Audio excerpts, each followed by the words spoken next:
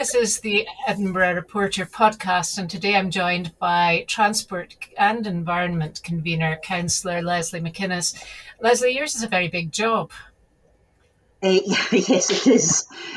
Lots to do, lots of people to discuss things with, lots of decisions to be made. It is indeed. And this week, on Thursday, you've got yet another pretty big agenda for your Transport and Environment Committee meeting, generally called TEC by people in the know. And one of the things on the agenda that I really wanted to speak to you about is the Spaces for People programme.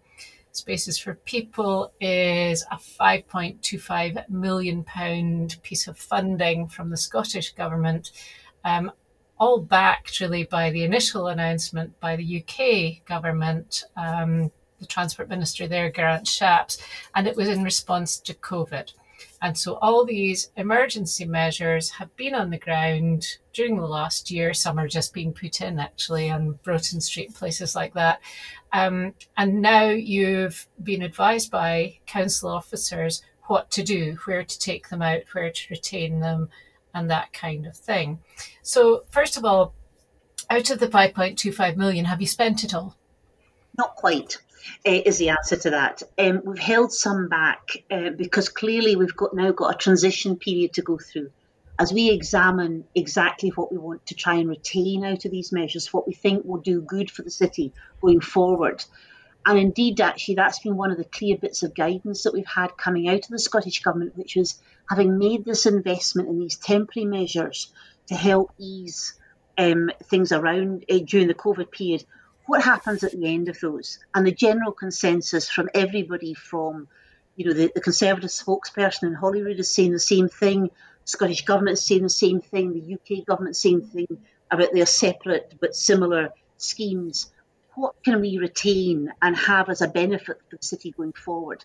So as a result of which we've held back some of the funding to help us through that transition period, either to take some stuff out if that's what is needed, and that's a relatively low cost, or how to move forward to turning some of those into longer term projects.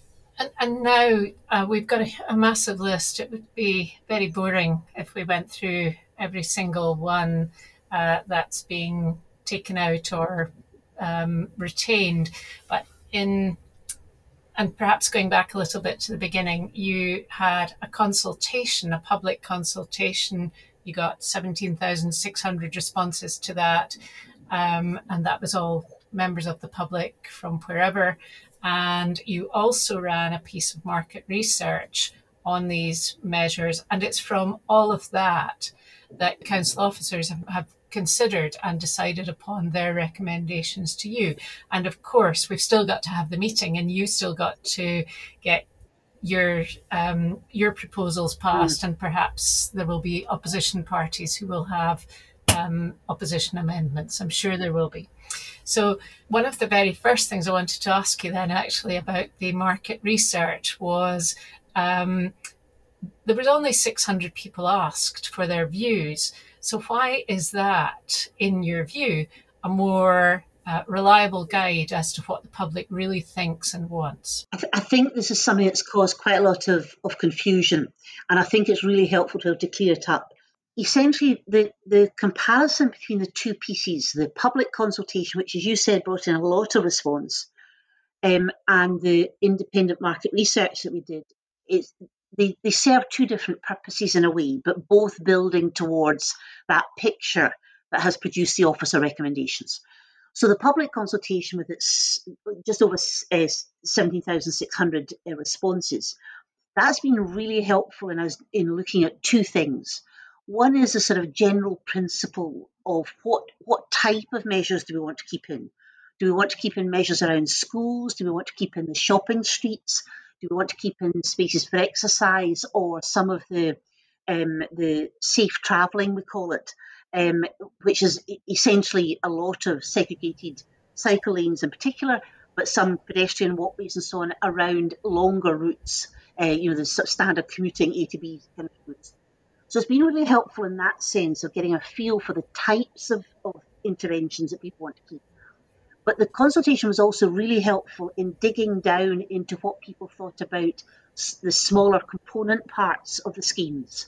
So what was it that local people thought about their patch or street that was impacted by a particular foreign scheme?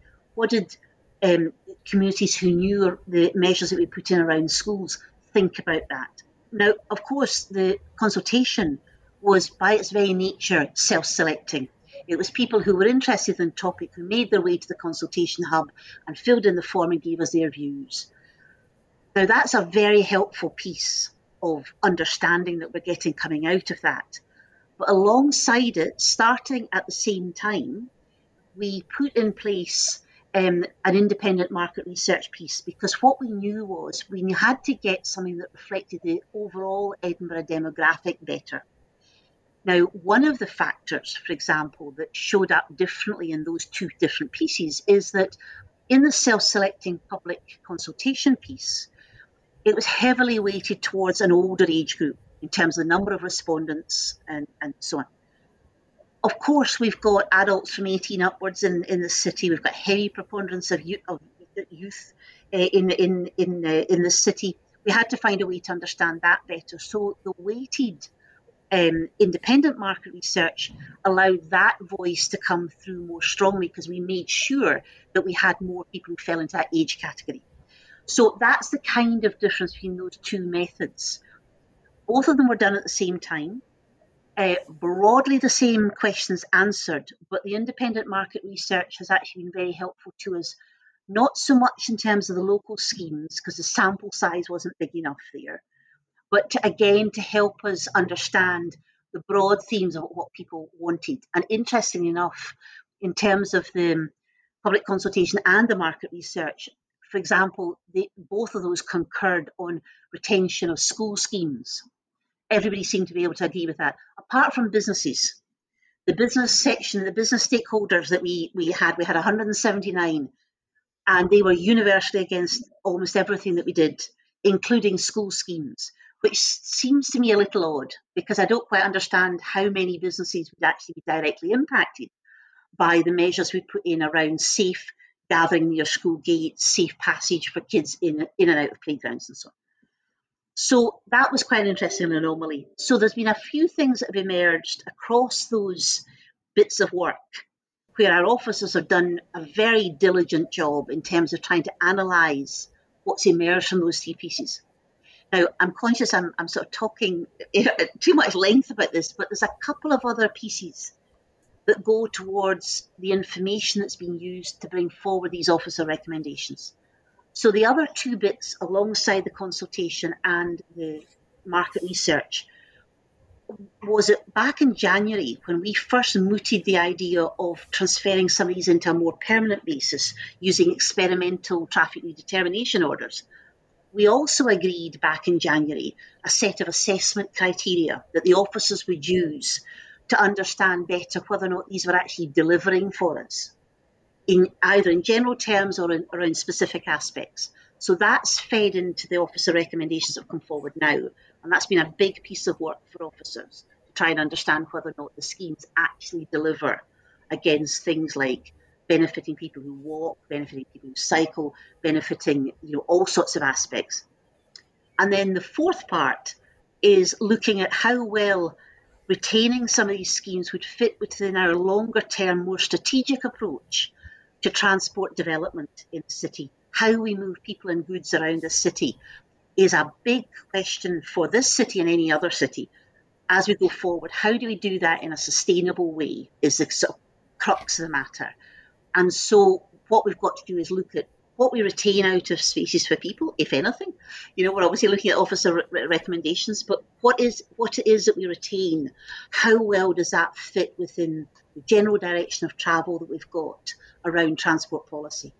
So I'm sorry, Phyllis, that was an enormous mouthful of information, but it's those four things that are really important in terms of underpinning those officer recommendations. I think it's useful, and I think it's important actually to understand that these things are not just made up on the hoof, and actually, there is a lot of thought goes behind them, and that actually, even in January this year, you'd already decided that you were going to have a different process. So just to be a little bit technical, and I'm going to try and do this as briefly as I can, and you can tell me if I'm wrong. At the present time, the Spaces for People measures are on the street, and they are put in by something called a TTRO, which is a temporary travel regulation order, and that's in response to the pandemic. And moving forward from now, the measures may well be or look the same. It may be the same black and white poles on the same bit of road, but actually they're going to be something quite different. They're going to be put in under an experimental traffic regulation order, which is an ETRO. And that it responds to something quite different, and it means that you are trying things out, and you're trying things out within your city mobility plan umbrella, and all the various transport policies that the council has. So from after Thursday, let's just say, there may well be some Spaces for People measures still on the ground, and they will be there until the need for them vanishes in terms of public health. But at the same time, moving forward from Thursday onwards, you're going to have you're possibly going to take some of them up. You're going to take up, for example, on George IV Bridge, and you're probably going to put some new ones in, but they're going to be there on a completely different basis. Where, the measures that will be removed, why are they being removed? Why are you taking them up, for example, on George IV Bridge? Well, just before I get into the detail of that, Phyllis, can I just kind of encapsulate where we are? Because I know that for anybody who's looking in from outside, who's not involved in the detail of Spaces for People, now, you're absolutely right. These measures have been put in the different parts of the statutory framework that we normally operate in. Now, the TTROs that you referred to, the temporary traffic redetermination orders, that the original ones went in under because of the public health guidance. So they last a particular time, 18 months. We will keep those in place because that 18 months hasn't run out yet. We'll keep those in place as long as the public health guidance tells us to. We will then shift some of them onto experimental traffic redetermination orders. Now, again, that's a means of allowing us to keep stuff in place, allow us to keep monitoring the impact, learn from that, learn the lessons attached to that, before we then shift to turning them into traffic redetermination orders, which again is another part of the statutory framework. It's so boring for everybody except transport geeks, but it governs what we're able to do and not do around this. And I know that for most people in the public, they just don't get why we can't act in a particular way that they want us to. And often it comes down to the need to follow this framework. When we shift to the TROs, it brings with it, for example, lots of requirement on us as a local authority to have consultation with the local communities that are impacted in general terms as well. So by going into the experimental TROs, it buys us a bit of space there to observe the impact of the measures for longer, and then it informs how we write up the longer term traffic redetermination orders. And then that allows us to take into account much more people's experience, feelings, expectations around what we're doing on our roads. So sorry to be a bit complicated with all of that. Now, you mentioned in your piece earlier on about as of Thursday, well, in actual fact, I don't think we'll see much change on the road after any decisions made for a couple of reasons. Although we'll have the detailed discussion at Transport and Environment Committee next Thursday, the report is automatically being referred on to Full Council, which is the following week. So we'll have a second bite at the cherry of discussion as we go forward into that piece. And it's after then that we'll have a clear direction going forward. But while the public health guidance is in place, people won't see much difference. They will see it as we get towards the end of that, and you'll start to see some schemes disappearing. So if you were to think of the starting point at March 2020, then March. By September, all of the spaces for people measures really would have to come out if you did nothing about them. Not strictly speaking, because in fact we didn't actually start putting things on the ground until the very earliest of our schemes were going in May of last year. And they were quite limited in nature. The other ones followed on. And so the temporary traffic redetermination orders were linked to each of the schemes. So there's a bit of there's no one sort of, fall off a cliff date when everything has to come out. It's much more varied than that. Okay, so going forward, however, you have found a way to try and perhaps save some of the investment that has already been made on our streets. And so one of the things that I believe you are keeping is all the segregated cycleways. And there's about 39 kilometres of that on our roads. And so that I think you are keeping because those are near hospitals and various other places. But there are some that you are not keeping, I'm sure, too. There's a whole variety of things. If we go back to that sort of the different types of mechanisms that have gone in. So the measures outside most of the schools will be keeping in one form or another. Some of that will be in consultation with the specific school communities to maybe either tweak them or to make reasonably substantial changes. But the principle behind the school's measures will stay in place. Interesting enough, when we look at the shopping streets, what we call the shopping streets, we have these sort of town centre pieces around Edinburgh.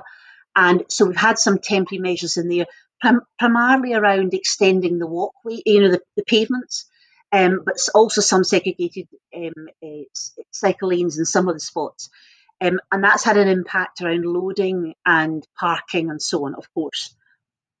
Because of the very loud voices that we heard from the business community who want to remove those, then that is in essence what we're going to be doing. There'll be 2 or 3 spots. There's one in particular I'm thinking about on Morningside Road, for example, just opposite Waitrose, where there has traditionally been a very narrow, very difficult pavement.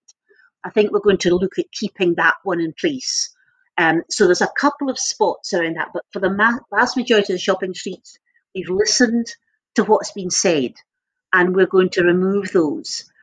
Now, interesting enough, to refer back to that wider bit about transport, you can also refer back to the wider bit about how the council is developing what we term grandly placemaking, but for everybody else, it's how a place looks. And what we're shifting to within the council is an emphasis around 20-minute neighbourhoods, which allow people to walk to wherever they need to get services within a 10-minute there, 10-minute back walk. A lot of the future developments that are coming around the shopping streets will be as part of that 20-minute neighbourhood development, for example. So it's not that suddenly everything goes back to the status quo and never changes again.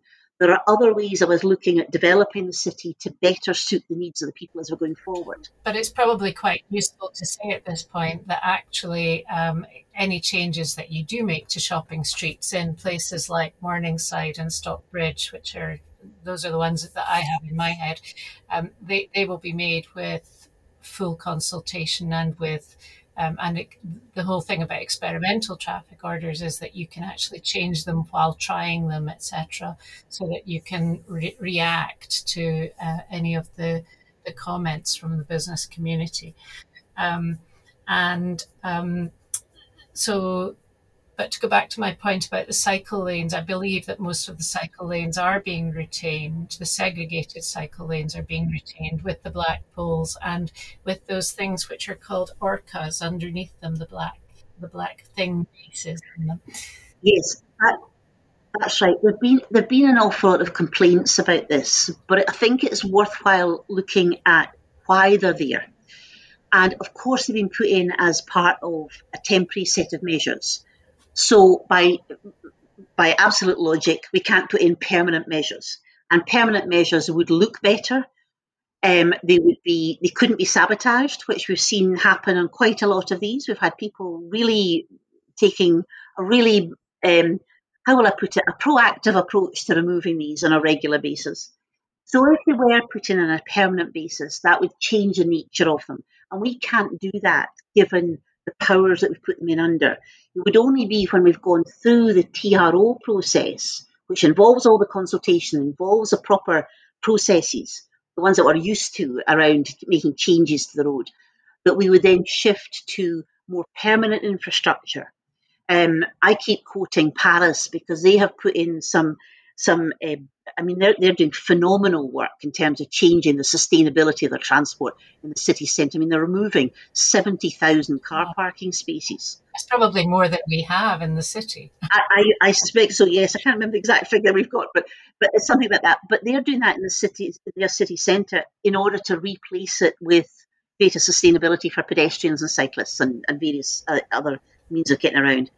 But what they've been able to do in a lot of their locations is to put in, beautiful granite blocks between protected cycle lanes and the roadway and so on. That's the kind of thing I would dearly have loved to have done from the very beginning, but we wouldn't have been able to under either the funding, because it's very expensive, or under the measures, because they were essentially temporary. So once we've talked to the city, once we've established that those are in the city, you'll see those wands disappear and you'll see them being replaced over time with more permanent and better looking parts. That's certainly one of the biggest criticisms has been that, the cones, first of all, of course, were very messy. Secondly, the red and white wands are easily detachable. I have met people actually detaching them and throwing them in various directions. And even the black and white poles with the orcas at the bottom are, they do lead to a little bit of street clutter. And another part of the Spaces for People project was actually to reduce street clutter. Have you ended that part yet? Have you got to the end of that yet, or is that just ongoing? We've done the vast majority of it. I don't know if you're aware, Phyllis, but in general, we've been trying to move ourselves towards a situation in across a number of council policies to try and reduce street clutter, at least the clutter that's under our control, essentially. So, for example, we recently, a couple of years ago, we introduced an A-board ban. That's the advertising boards that sit outside shops and restaurants and so on, which was particularly problematic in the city centre, especially for tight spaces like the South Bridge, for example, or where you've got large groups of people mingling during the festival, for example, in the High Street. Various spots around the city centre, including in our town centres.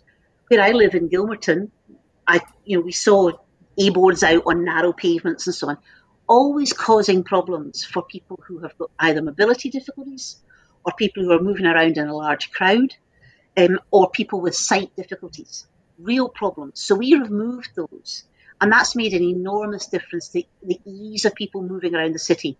So it's something of a similar kind of reasoning that went behind the street clutter removal that went on under Spaces for People. And we did it in conjunction with Living Streets Edinburgh, which is one of the charities that is looking at trying to improve the walking experience and trying to improve facilities for people in Edinburgh. And they were able to give us advice on what they thought were problem areas. And we've gone in and removed redundant poles, old signage that we didn't need, that type of thing. Some street clutter we can't do because, for example, old telephone boxes we can't shift, things like that, which are a problem for us. But in gradual terms, the bits we could control, we've done quite a bit of work on. Yeah, and you've taken away some of the railings and things where pavements become narrower, that kind of thing. So if we were to try and sum up somehow, I don't really know how we sum all of this up into one message, but give me, if I ask you maybe about the measures which are proposed to stay in place. Now, these are things like Victoria Street, Coburn Street, which have been sort of soft pedestrian-only spaces. I mean, there are cars there. We all know that cars go in there sometimes in error and sometimes meaning to.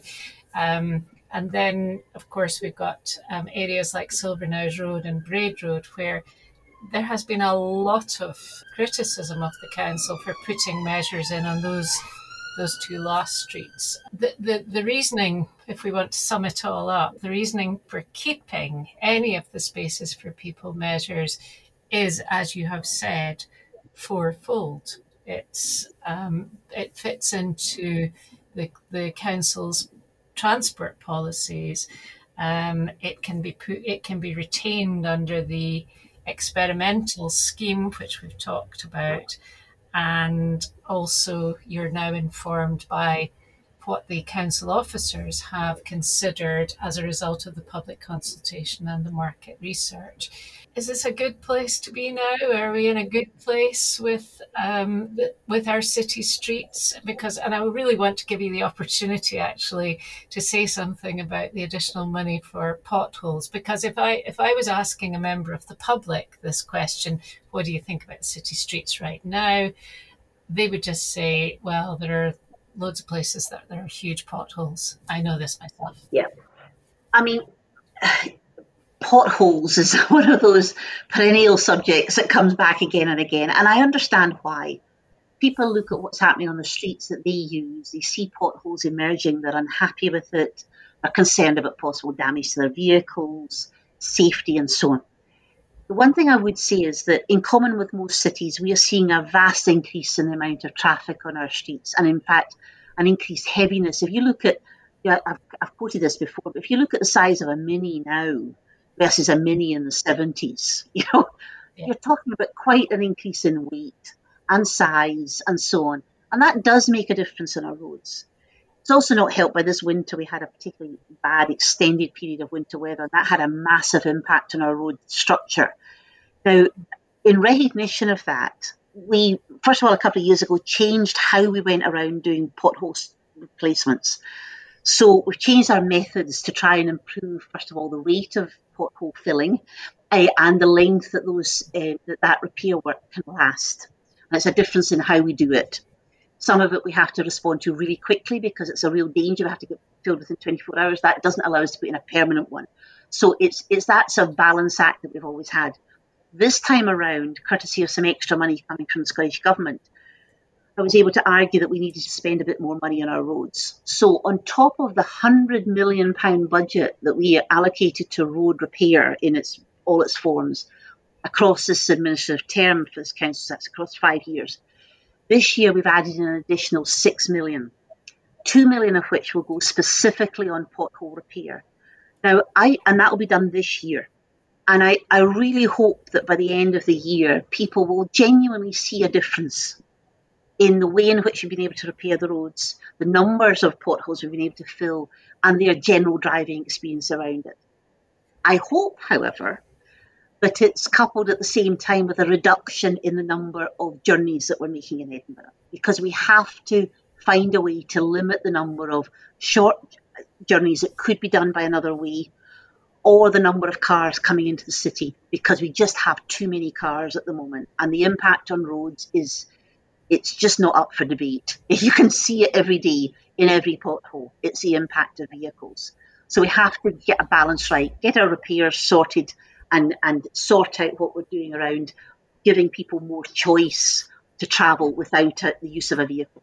And of course, moving forward, you're going to have the 20-minute neighbourhoods, which you've touched on, and the city centre transformation scheme, which is basically George Street almost becoming pedestrianised and not quite, and leaving room for people with blue badges, that kind of thing. So the criticism against you is that you want rid of all cars and that you want everybody to go on a bike. And I've heard you saying this before and probably written it before, that of course you don't expect everybody to go on a bike because not everybody can. But if even some people do, then it does take some traffic off the roads and would help. So if we were looking a little bit to the future, the council elections are next May. What would you hope to have achieved by next May? And of course, that all sits within this very complex government statutory process of actually getting the permissions in place to actually change anything on a road. So by May next year, what would you have hoped to have on the street? A few things, I suppose. I would hope that we would be further forward in the process of understanding the impact of the temporary schemes that we're trying to continue under experimental TROs. So we've got a much clearer picture about what it is that the city would benefit from. Because for me, it's all about progress and building in benefit. I know an awful lot of the voices who look at spaces for people at the moment see only negatives. But actually, in the longer term, I think we're building towards something that changes the nature of the city, that takes those people who want to and who can out of cars and into other means of getting around the city. And their choices to be able to do that actually benefit everybody else. So in no way is this council administration or me personally saying, everybody in the world has got to buy a bike.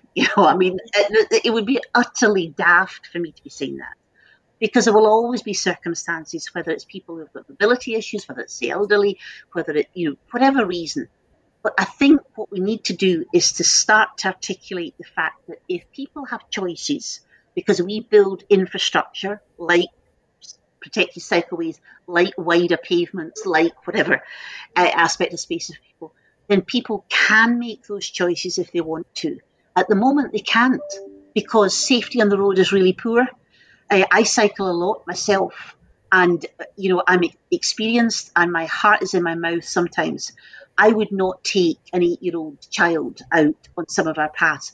I want our kids to be able to choose to cycle to school if that's what they want to do. At the moment, we're not giving them that choice. We're telling them it's not safe. We're telling them the air is too poor to breathe. All of these things are sitting within transport policy, and all of those things, I think, are something that we can articulate to the city and get more people to understand that we will not make progress by not changing things. We will make progress by grasping the problem and finding good solutions for it that suit as many people as possible. Sorry, that was a very lengthy chunk of things, Phyllis, but that's essentially what I'm wanting us to get to as a city.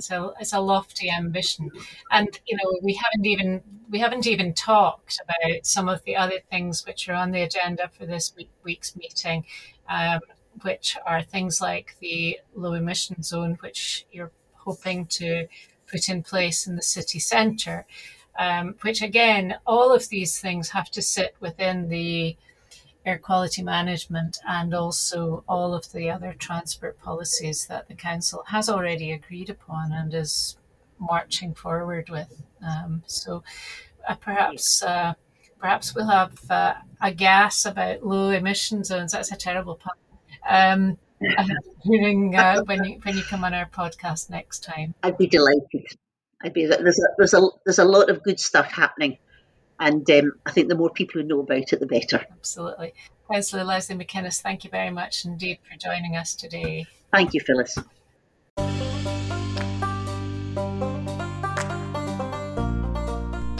Thank you so much for listening to the Edinburgh Report. Listen out for more episodes coming soon, and make sure you don't miss any by hitting the subscribe button now. This is one of the platforms where we can help advertise your business to our listeners. Would you like to know more about that? Then email editor@theedinburghreporter.co.uk. And remember, you can subscribe to have our monthly newspaper delivered to you direct. Sign up today on our website, www.theedinburghreporter.co.uk.